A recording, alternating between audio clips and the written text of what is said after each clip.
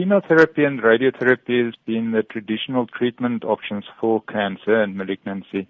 The premise that they work on is to basically attack the tumor to try and kill the cancer cells themselves.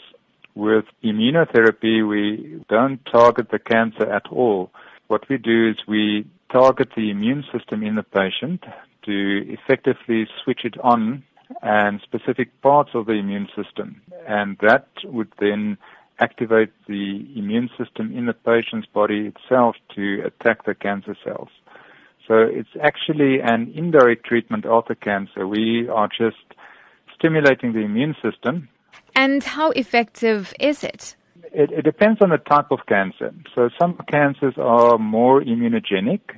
They elicit more of an immune response in the body than other cancers. So those cancers that we know respond well would include melanoma, one of the skin cancer types, which is normally very aggressive if once it is spread.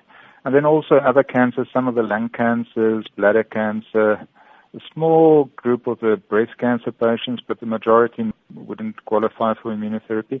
So it depends on the type of cancer.